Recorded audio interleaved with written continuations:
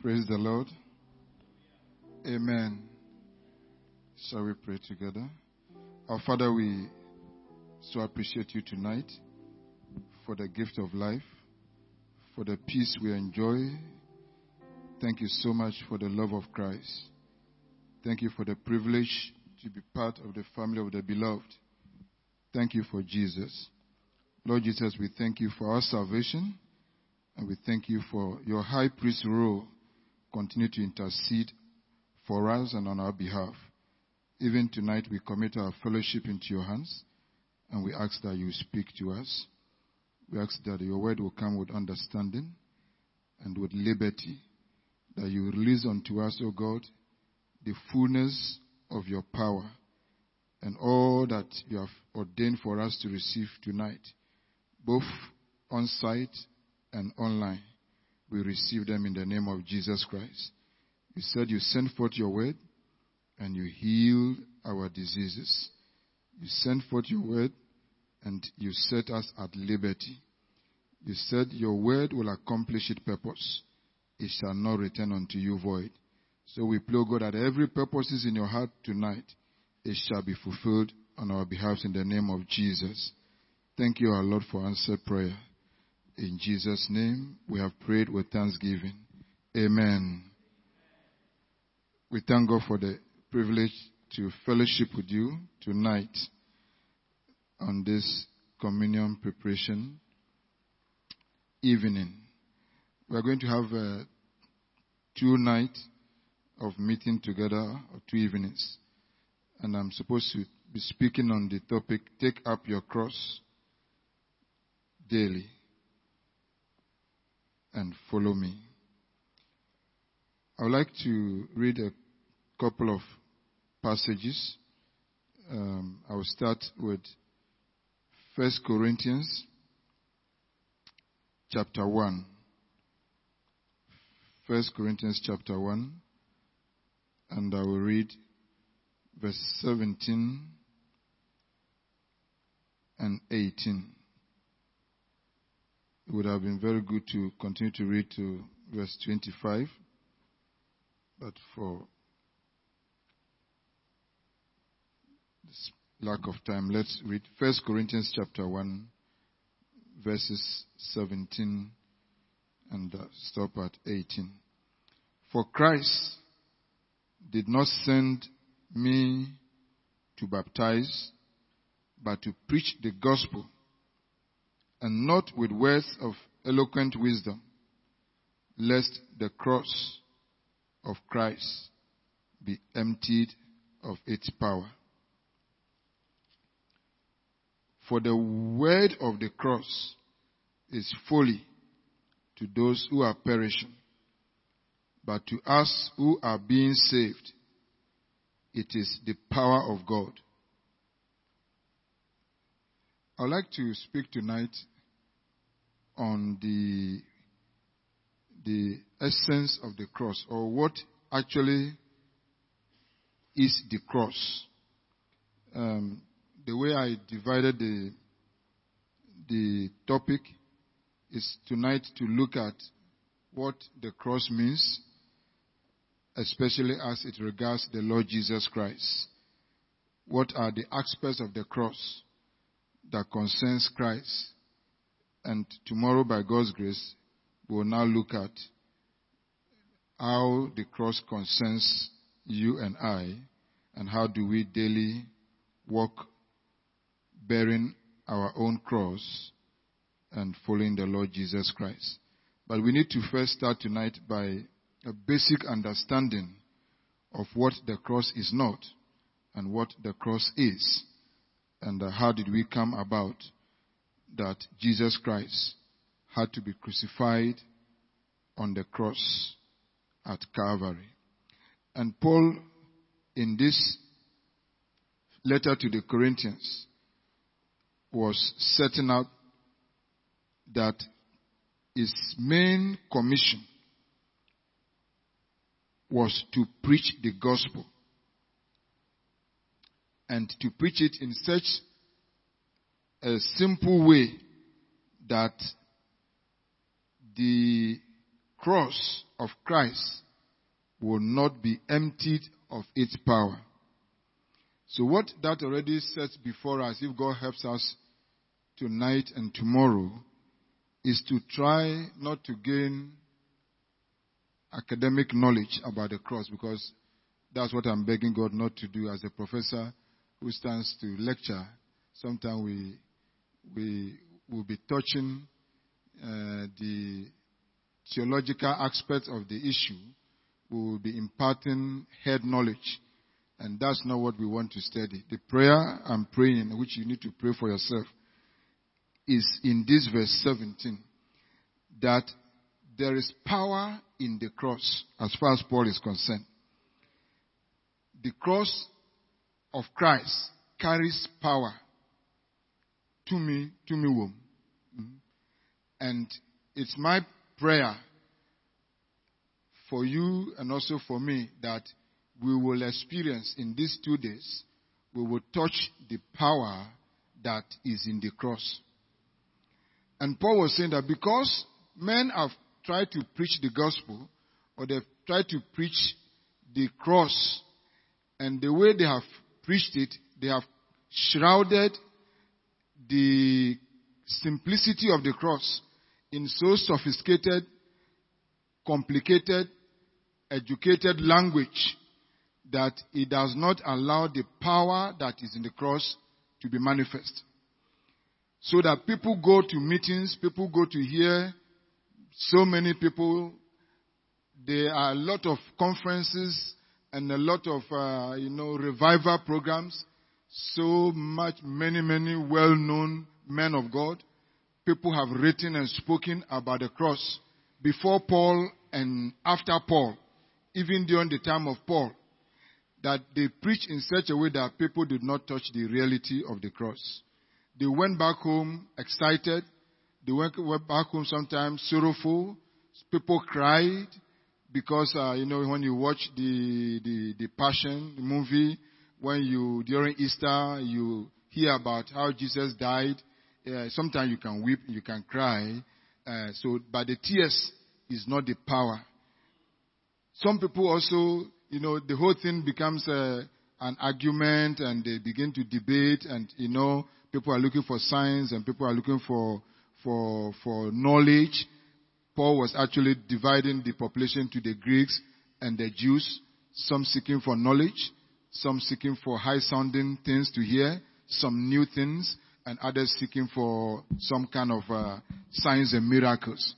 But Paul is saying that he decided that by God's grace, he will preach the gospel with words of simple, in a simple language, not in the eloquent of human wisdom, in such a way that the cross of Christ may not be emptied of its power. So the first lesson I want us to pick is that there is power in the cross. If you can help me tell your neighbor, there is power in the cross of Christ. Because I think that's what Paul is saying, isn't it? He said, lest what? It should not be made what? Of no effect. So this translation means that what? The cross has an effect. So if the cross, God helps me, and I'm able to discharge what is the burden that is in my heart, then you cannot go home the same as you came. You must be affected. There must be an effect on your life.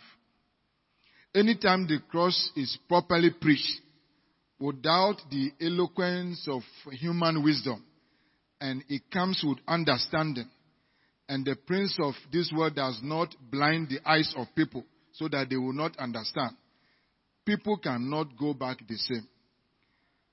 There are 4-dimensional effects of the cross that when it's properly preached, it releases and delivers the hearers from sin. If the cross is properly preached and understood, people will be saved. Those who are struggling with sin in the church, they will be delivered from the power of sin. Number one. Number 2, the second effect of the cross is that if it's properly preached and well understood and believed, it would deliver people from the flesh, the power of the flesh. Number 3, if the cross is properly preached, the power in the cross, the effect is to deliver people from the world. And number 4, it would deliver them from the power of Satan. So at least we must be looking for an effect from this revival program, that the preaching of the cross will bring an effect. Deliver from sin, deliver from the power of Satan, deliver from the world, deliver from the flesh. May the Lord do so for us in the name of Jesus Christ. And Paul was saying that the word of the cross, which in other translations means the preaching of the cross, is foolishness to those who are perishing. But unto us who are being saved, what is it? It is what? The power of God. Again, it means that the word of the cross, I will be talking about 5 aspects of the cross. If God gives me grace tonight, maybe I may touch about 3 or 2, and we can continue tomorrow. But Paul is saying that for us who are being saved, and I believe all those of us who are listening to the message tonight, the word of the cross, the preaching of the cross of Christ is not foolishness. Others may laugh at it. I've had a lot of discussions with colleague professors, with some people who belong to other religious faiths, and whenever you talk about the matter of the cross, sometimes they can laugh. Sometimes it doesn't make sense to them. It's actually foolishness unto them. Sometimes they get offended, actually. Sometimes they think it looks too simple. They think a professor like you should not be saying things like that. I've been so embarrassed outside the country when I'm talking to colleague professors in Germany, and I thought that I was trying to speak about the gospel, and they said, I thought you are, they thought that I am above this. They think that there's something more sophisticated, more glorious than believing that Jesus Christ died on the cross for the salvation of the world. And yet Paul is saying that, yet it may look foolishness unto people, but for us, it's what? Is the power of God. Which again confirms verse 17 that there is power in the word of the cross. So even tonight and tomorrow evening, we can experience power. God can release unto us power from the simple preaching of the cross tonight. And as we would like to first look at the first aspect of the cross, that the scripture, many of the passages that Paul wrote, most of them written by Paul, is about the death of Jesus Christ on the cross. And several scriptures emphasize the fact that Jesus Christ actually did die on the cross. And we need to look at Philippians chapter 2, verse 8, as the first aspect of the cross I would like to talk about. Philippians chapter 2, verse 8. The death of Jesus Christ on the cross. In Philippians 2, 8, it says, and being found in human form, he humbled himself by becoming obedient to the point of death, even death on a cross. Therefore God has highly exalted him and bestowed on him the name that is above every name, so that at the name of Jesus every knee should bow in heaven and on earth and under the earth, and every tongue confess that Jesus Christ is Lord, to the glory of God the Father. So here Paul is establishing that Jesus Christ came into this world to die. And he died on the cross. It's a fact and it's historical. They did not shoot him. He did not die in the hospital. He did not die from any other cause. He died hanged on the tree, on the cross at Calvary, once upon a time. And this is a fact. We'll be looking at the effect of that on our personal lives by God's grace tomorrow. But tonight, we want to establish what is the cross. The first is that when we talk about the cross, we are talking about death. Death of the Savior, Jesus Christ, on the cross. Which eventually, as we look at it tomorrow, will be our own death as well. When we now begin to talk about how does the death of Jesus Christ, how does it concern me? And how do I carry my own cross daily? My own death daily. But Jesus Christ died on the cross. He humbled himself to that issue. And Isaiah chapter 53 is a passage that we may not have time to read all, but right from verse 1 all the way to the end, it enumerates all the issues about the death of Jesus Christ. God laid on him the sin. All of us, our sin.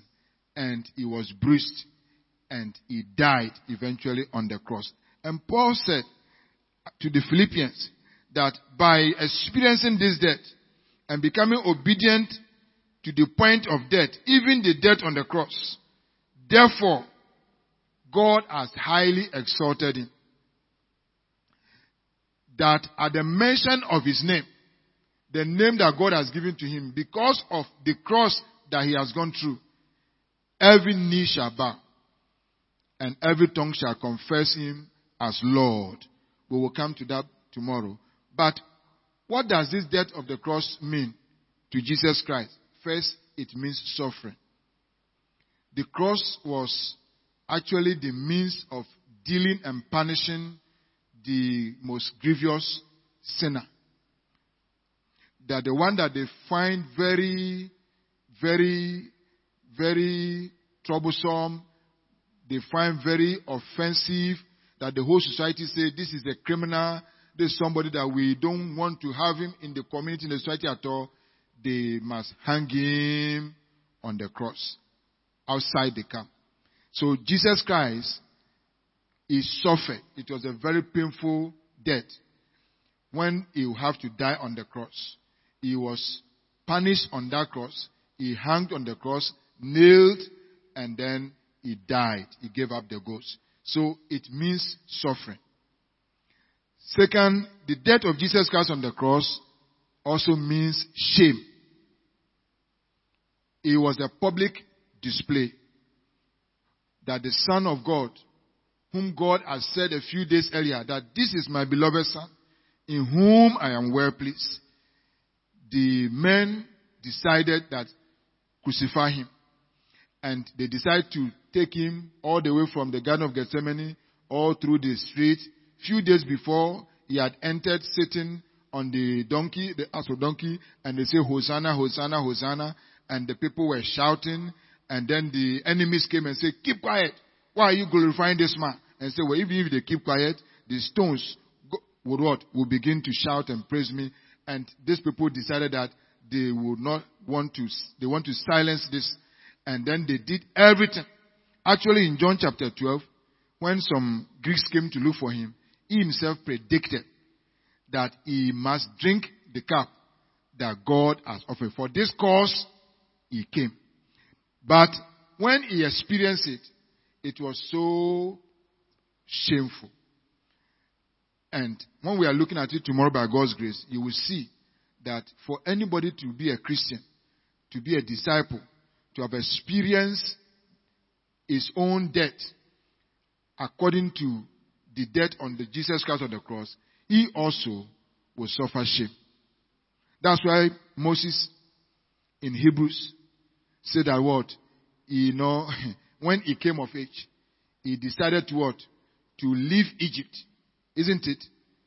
To go and suffer what? Shame and suffer the reproach. What? With Jesus Christ. Which meant that for a Christian even to choose to be a disciple, to follow Christ, to carry your cross, according to this word, it is shameful.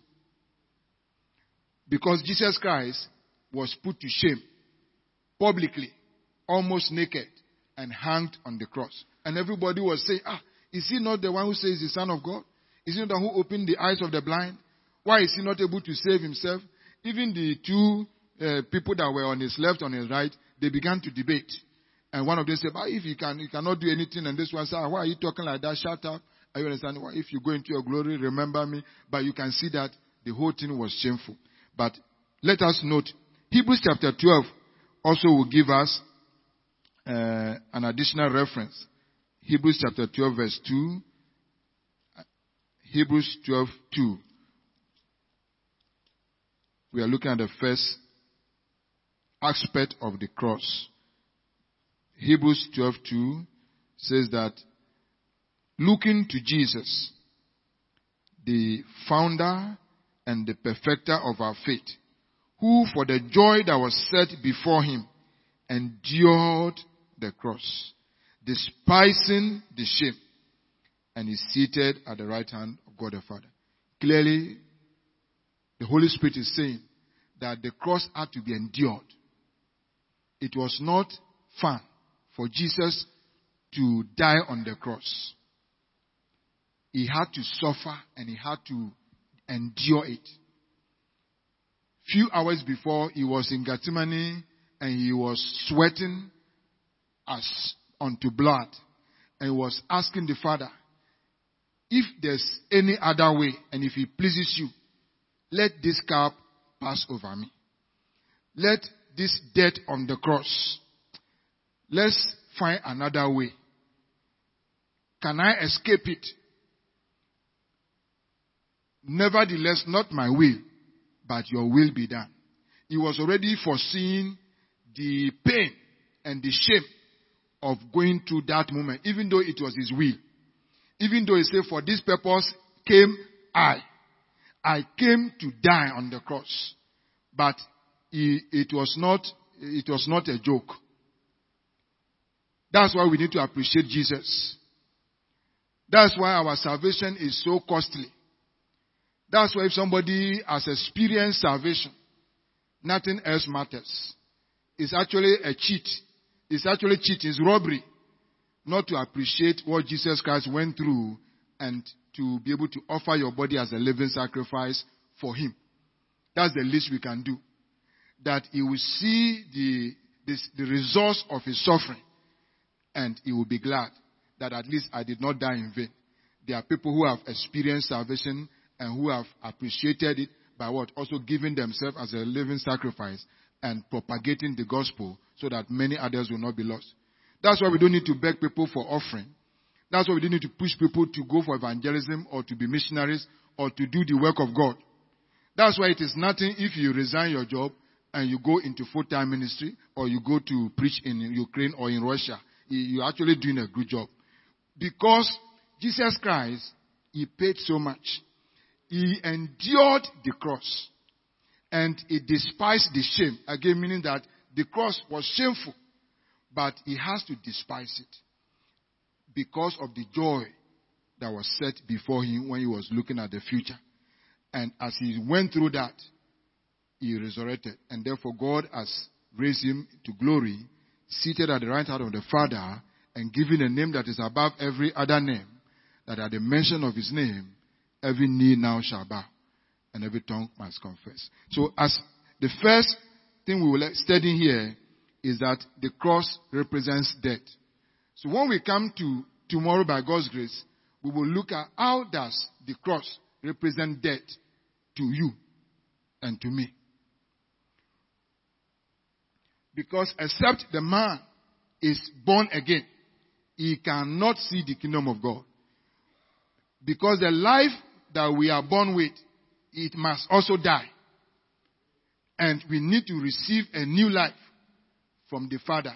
The old must go for the new to come, and it must be through the same cross. But that will be the application of what we are studying tonight. But the cross is not the way people are talking about it. Let me take a moment. The cross is not the wearing of crosses.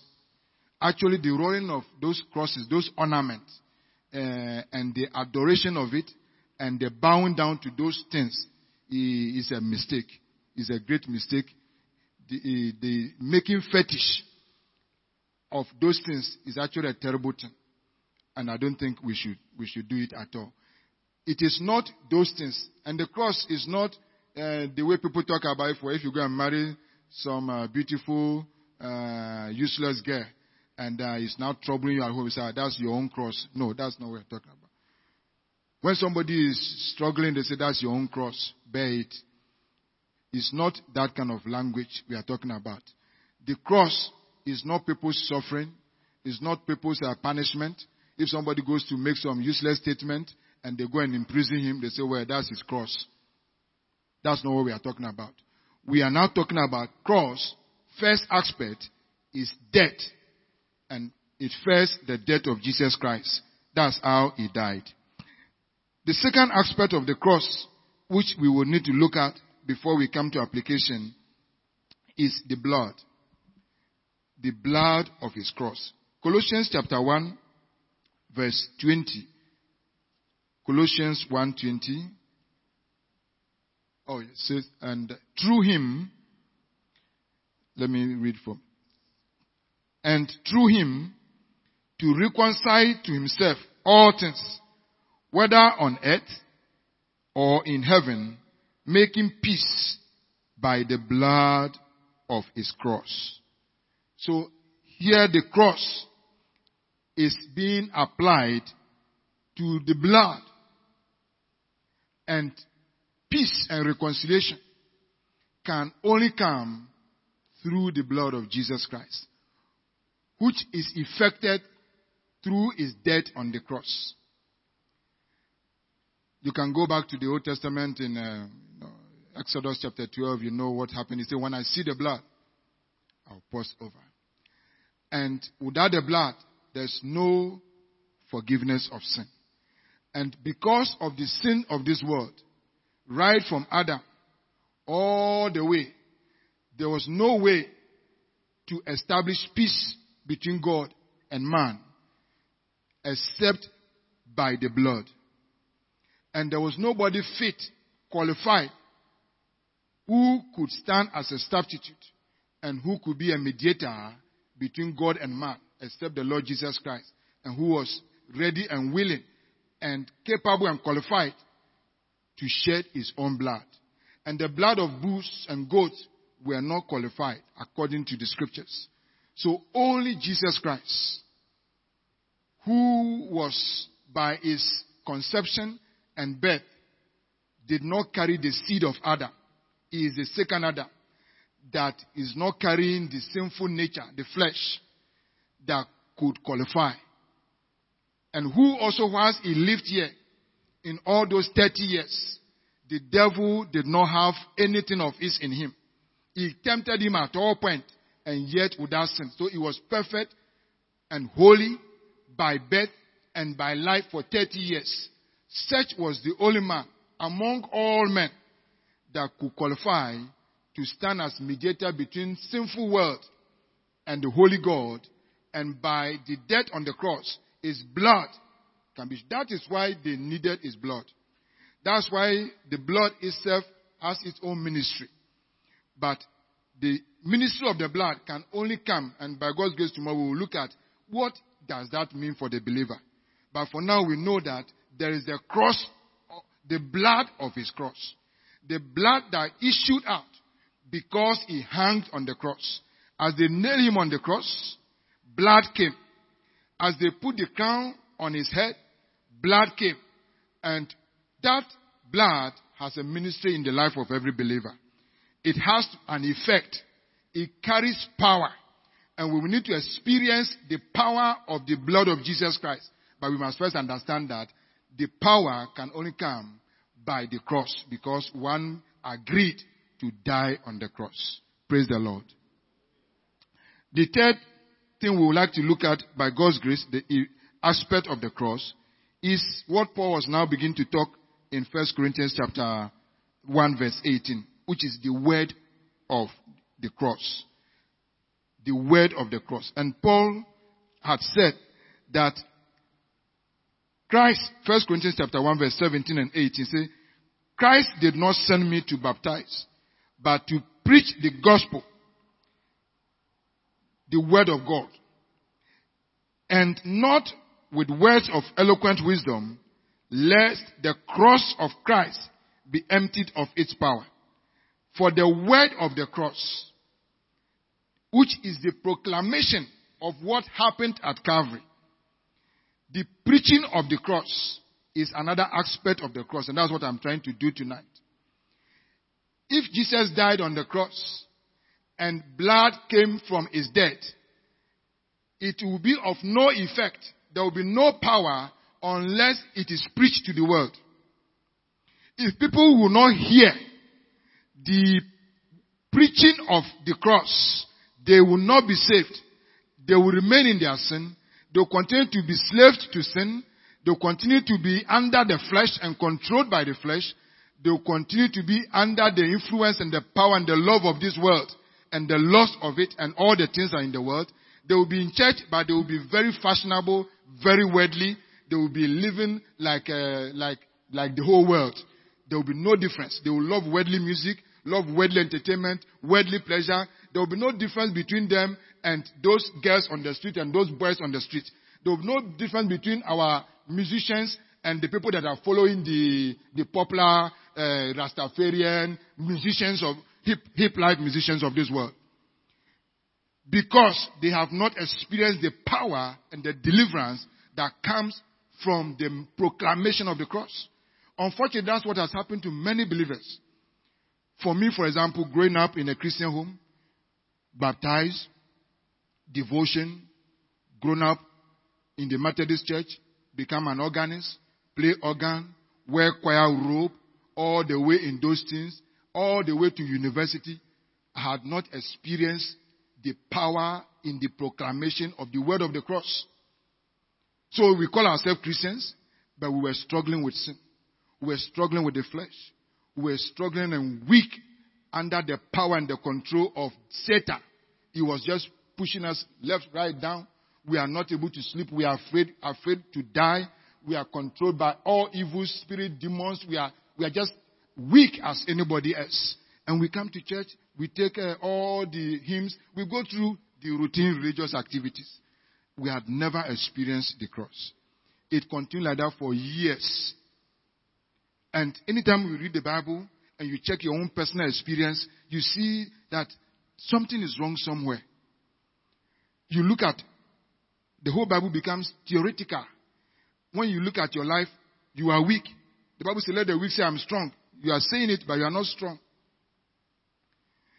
All the things you are supposed to be saved from sin, we are living in sin on a daily basis, confessing and going back to it, addictions here and there, addicted to pornography, masturbating, fornicating, stealing, lying, unfaithfulness, all sorts of things. Christian couples are fighting, quarreling on a weekly, daily basis. Elders in the church, deacons, quarreling on a daily basis. Some have even divorced, even to remarry, still sitting in the church. You are asking, what is this? And the only reason is that they have been unfortunate. They have not experienced all that Jesus did because someone asked to tell them. You see, when the Ethiopian eunuch, very interesting, he had traveled all the way from Ethiopia. He had gone for a crusade or a religious program somewhere in Jerusalem also, and he's on his way coming back. Meditating and reading Isaiah 53. Reading it, his mind and understanding was covered. He could not experience the power that is in that scripture, that passage, which many of us do have read since we were children. Isaiah 53, we have read it all the time. Easter, they read it all the time. The how many lessons? Is it 7 or 9 lessons? No, we have gone through all that. We have watched the movie. How many times have you watched the movie? How many times have you seen display about how Jesus died here and there? The man was blind. When the Holy Spirit helped Philip to join him in the chariot, say, understandeth that which you read? Say, how can I? How can I understand? Except somebody what? Will show me. Somebody must explain this to me. And unfortunately, that's many Christians. That was my own problem. Until I came to discipleship, that was my own problem. I struggled as a lecturer. I struggled. And I was looking for the truth. I was looking to experience the power, the effect.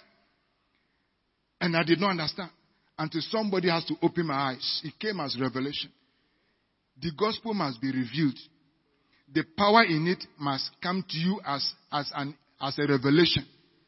God must open the eyes of your understanding. The enemy does very serious things whenever we are preaching the gospel. He blinds the eyes of the people that they will not see the gospel. They will not be able to experience the light and the power that is in it. Let the enemy not cheat you tonight or tomorrow. Because many people, that's their struggle.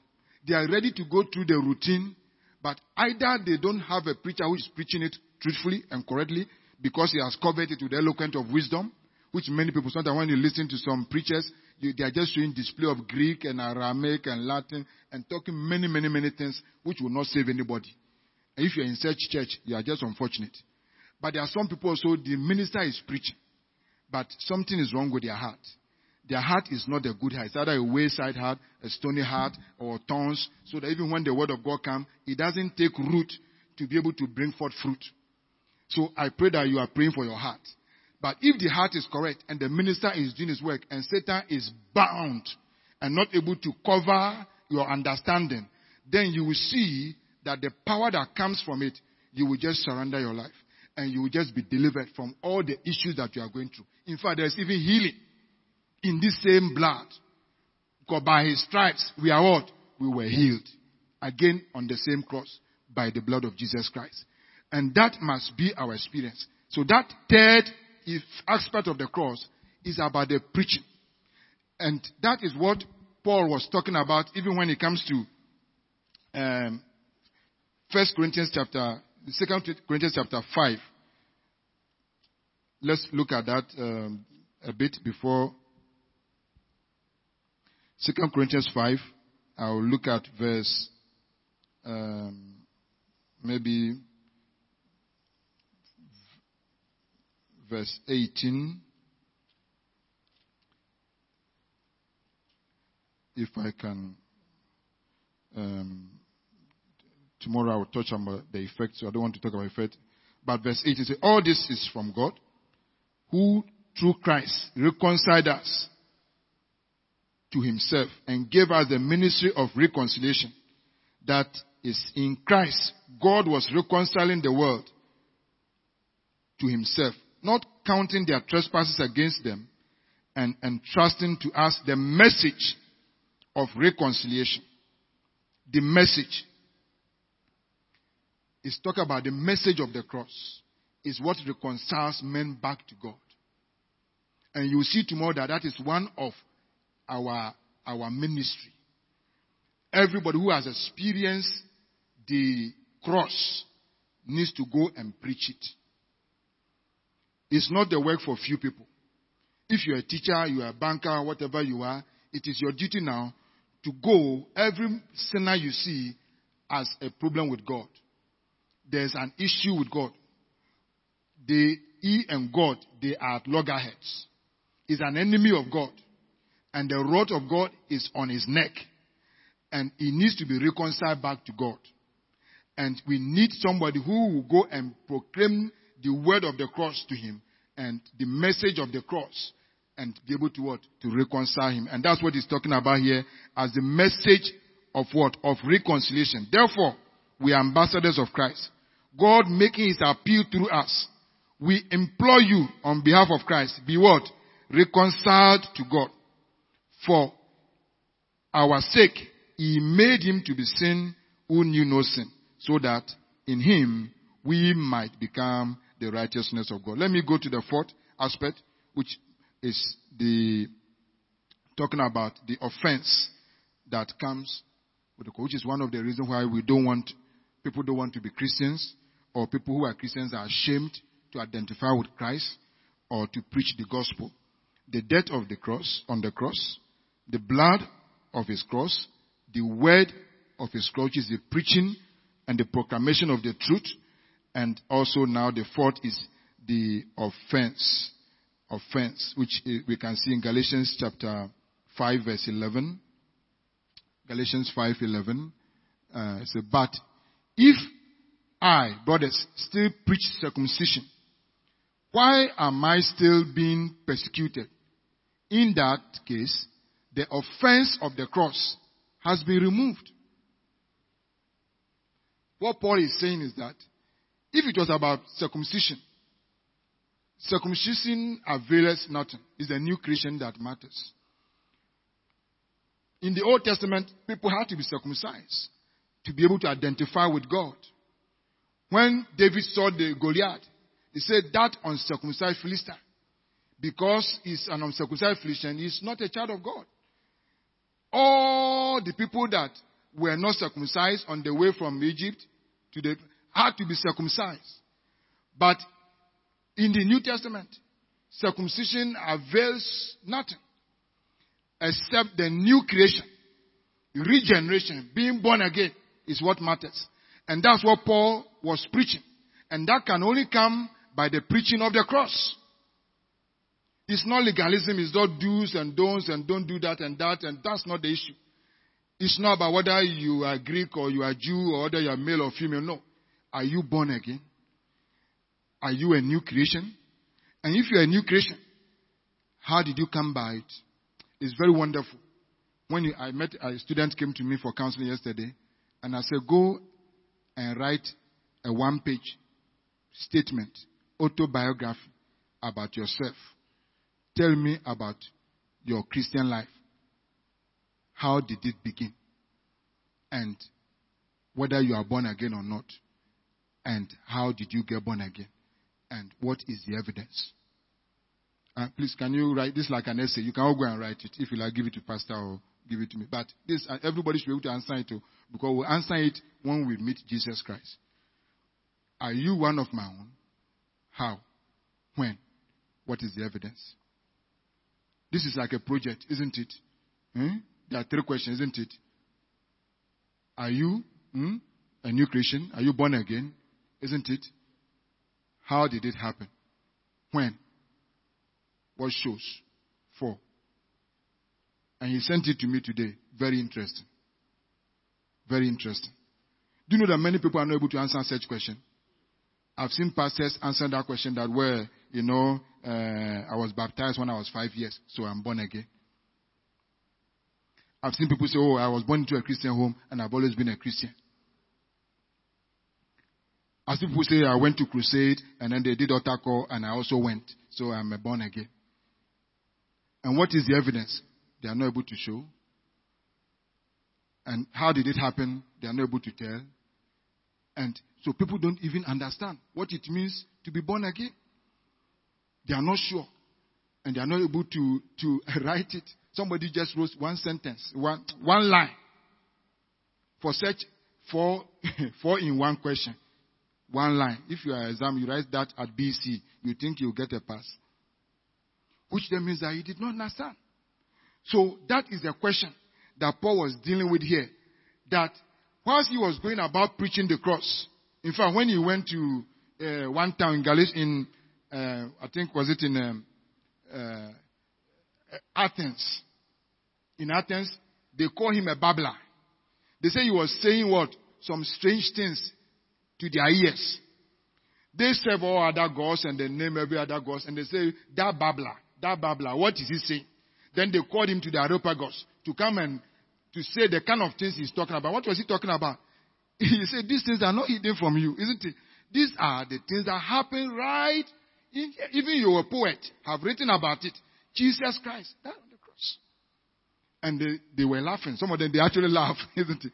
Many didn't believe. It was funny to them in Athens, and some believed and became disciples.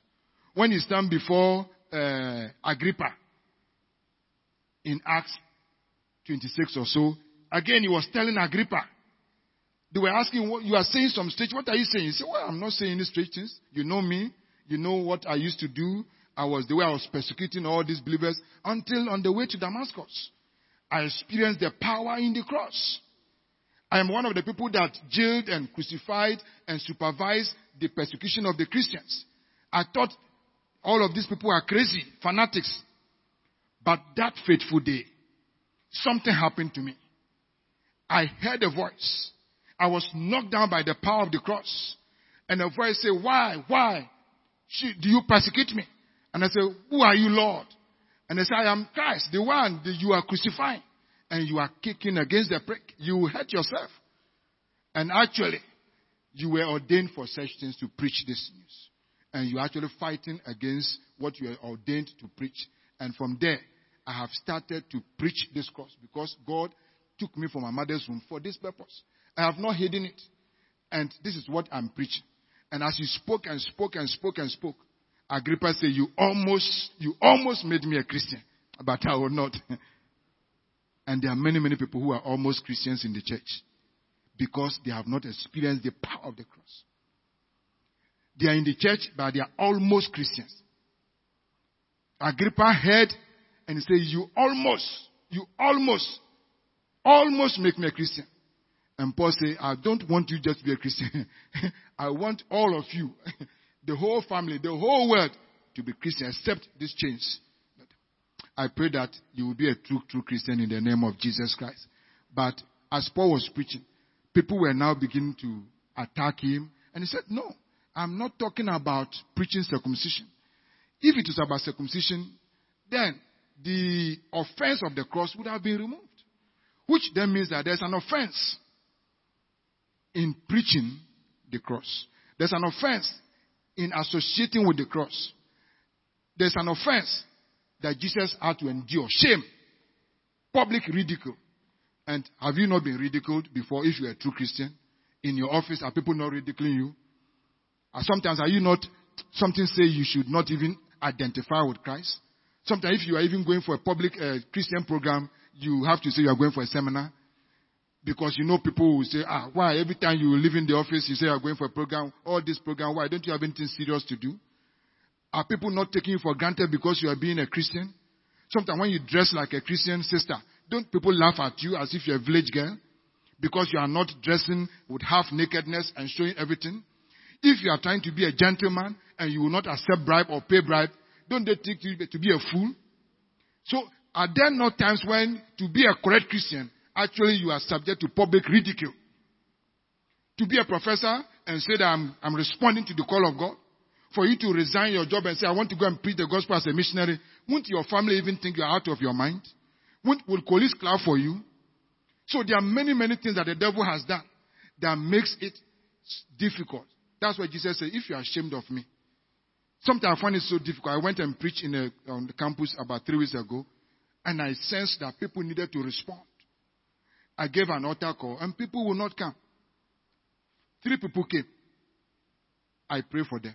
I left. The people were now chasing me to the car. Somebody came and said, the hospital, the thing was saying I should come, but I didn't come. I said, why did you not come? I said, I was ashamed. I said, what is shameful about this?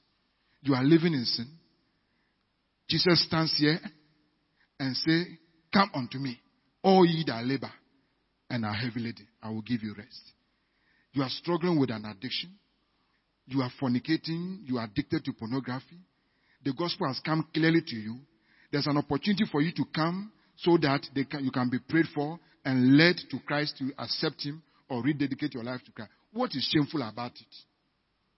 If Shatawale was here or if Stoneboy was here, will somebody be ashamed to come and put money here or to come and shake him or take a photograph with him? So why will people be ashamed to even get up and say, I want to accept Jesus Christ as my Lord and my Savior? Why will people be ashamed to say, I am a Christian? It's because of the offense of the cross. So I want you to know that as we look at the effect, which we are already discussing tomorrow, to carry your cross daily requires that you are dead to the world. You are dead to shame. You are despised the shame. And you don't care what people think. If people follow or they don't follow, you will still follow Jesus. you have decided to live for Jesus, come what may, and you live your life publicly. Jesus said, if you are ashamed of me here before men, I also what?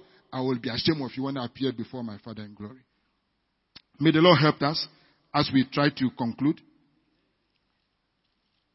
tonight.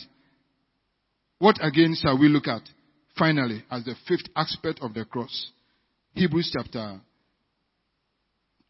Galatians chapter 6 verse 14, and then I would like to be drawing to a close. Galatians chapter 6 verse 14, and it says, but far be it from me to boast, except in the cross of our Lord Jesus Christ, by which the world has been crucified to me, and I to the world. We'll look at this tomorrow when we are looking at our own personal application. But what I wanted to talk about here, we are talking about the glory in the cross. Even though the cross has an offense, and to the world it is shame, for us who are being saved, it is glorious. It's a glory. So we boast in the cross. We can what? We can boast in the death of Jesus Christ. We know what the death of Jesus Christ has done for me. We testify. Paul says, this is a faithful saying, and it's worthy of all acceptation. Christ Jesus, what? Came to save sinners. He died for sinners, of which I am what? I am the first primus inter pares. I am the first of all sinners. What is your own story about how Jesus Christ's death has delivered you? And how glorious do you find the death of Jesus? How can you boast for being a child of God, for being a Christian? That's the glory. That is the boasting aspect of the cross. The cross is something to boast about. Jesus Christ did not shirk from it. He actually was ready to face it. And as he faced it gloriously, and he resurrected on the third day, he is now seated in glory with God, Jesus Christ. So we are going to be praying on these few issues. First, the cross. It has to do with the cross of his death, the death of Jesus Christ. And there is power in the death of Jesus Christ. Have you experienced the power? The cross releases the blood of Jesus Christ. He shed his blood for the forgiveness of our sins and for our deliverance. Have you experienced it? Have you experienced it? Then the proclamation of his cross. Have you actually heard the gospel before? If you have not heard it, are you hearing it tonight? And if you have heard it, are you preaching and proclaiming this word of his cross, reconciling men back to God?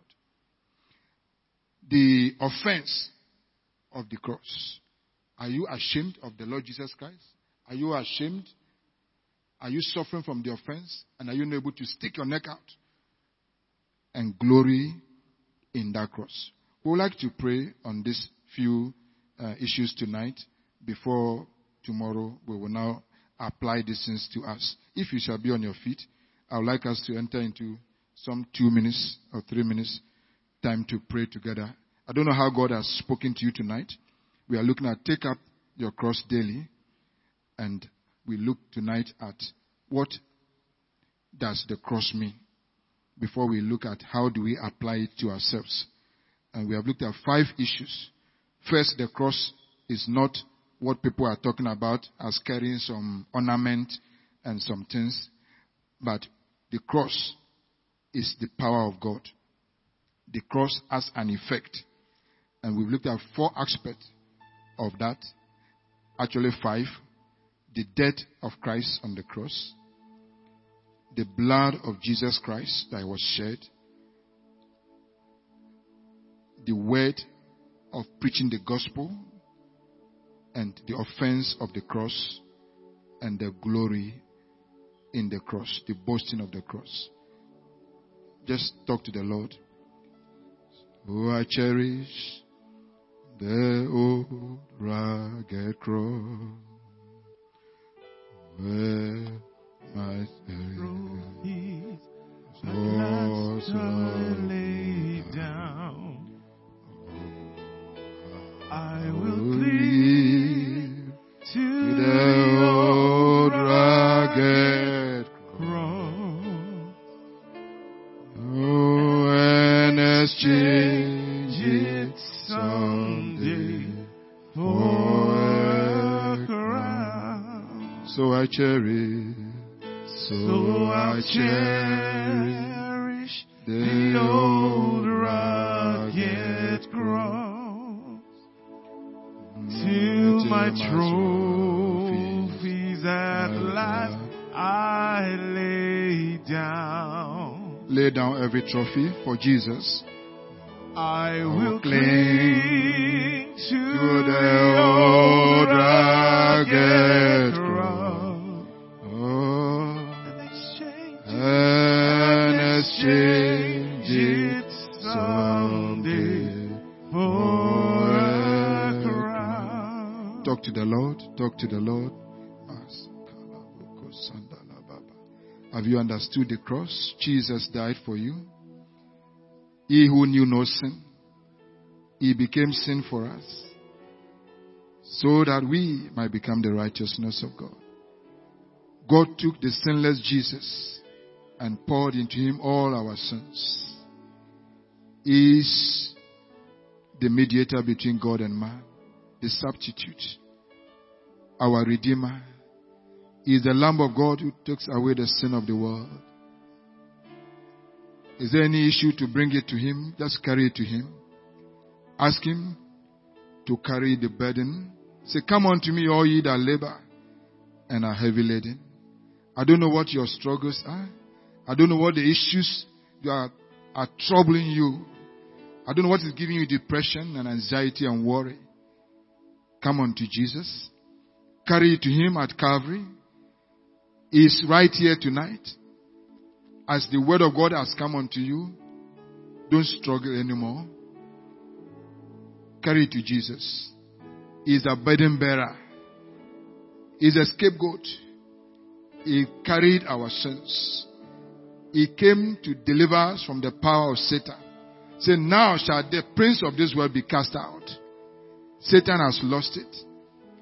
It's been bruised already. You can no more struggle.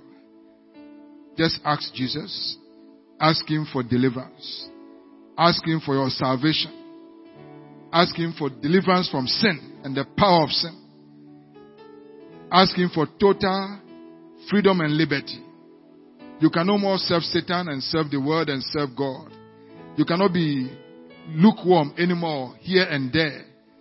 Are you somebody who loves this world and the things of this world? The love of the Father is not in you. If you have experienced the cross, you are totally sold out for Jesus. You are totally living and the world is dead to you and you are dead to the world. You don't care about the fashions of this world. Will you call on Jesus? Say, Lord, help me. Everyone knows what he's dealing with. He will meet you at the point of your need. Come unto him. The blood is still efficacious. It speaks better things than that of Abel. The blood speaks forgiveness. Are there issues to confess? Anyone that covers his sin shall not prosper. He who confesses to the Lord Jesus and forsakes shall obtain mercy. Oh, there's forgiveness of sin even tonight. Whatever you have done that looks so unforgivable, even if you have shed blood, even if you have committed abortion, even if you are committing adultery, even if you are sleeping with somebody's husband or somebody's wife. See, just last week I was talking to a student, 19-year-old girl, and there's a 47-year-old man who has left the wife and has come to this campus on the university, and he called this student and said, I will make you happy. I will give you enjoyment. I will take you as my Valentine. And I'm willing to give you a phone. I'm willing to give you money. I'm willing to pay your school fees. And this is somebody who's like the daughter. And this man is married and has left the wife home and committing adultery. Unfortunately, he goes to church. Is there a Christian who is struggling with immorality? Who is struggling with pornography? Your phone is becoming a problem for you. You have subscribed to some websites that are now sending you nude things. Will you call on the name of the Savior and say, Lord, deliver me from this body of death? What wretched man that I am.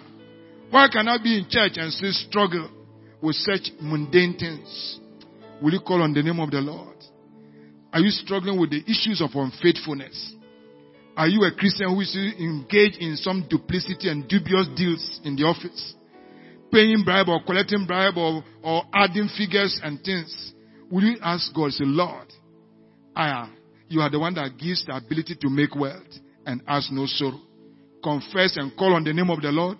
He is ready to forgive. His blood will cleanse and make you as white as snow. Oh, Father, we bless you. Oh, Father, we bless you. Jesus, keep me near the cross.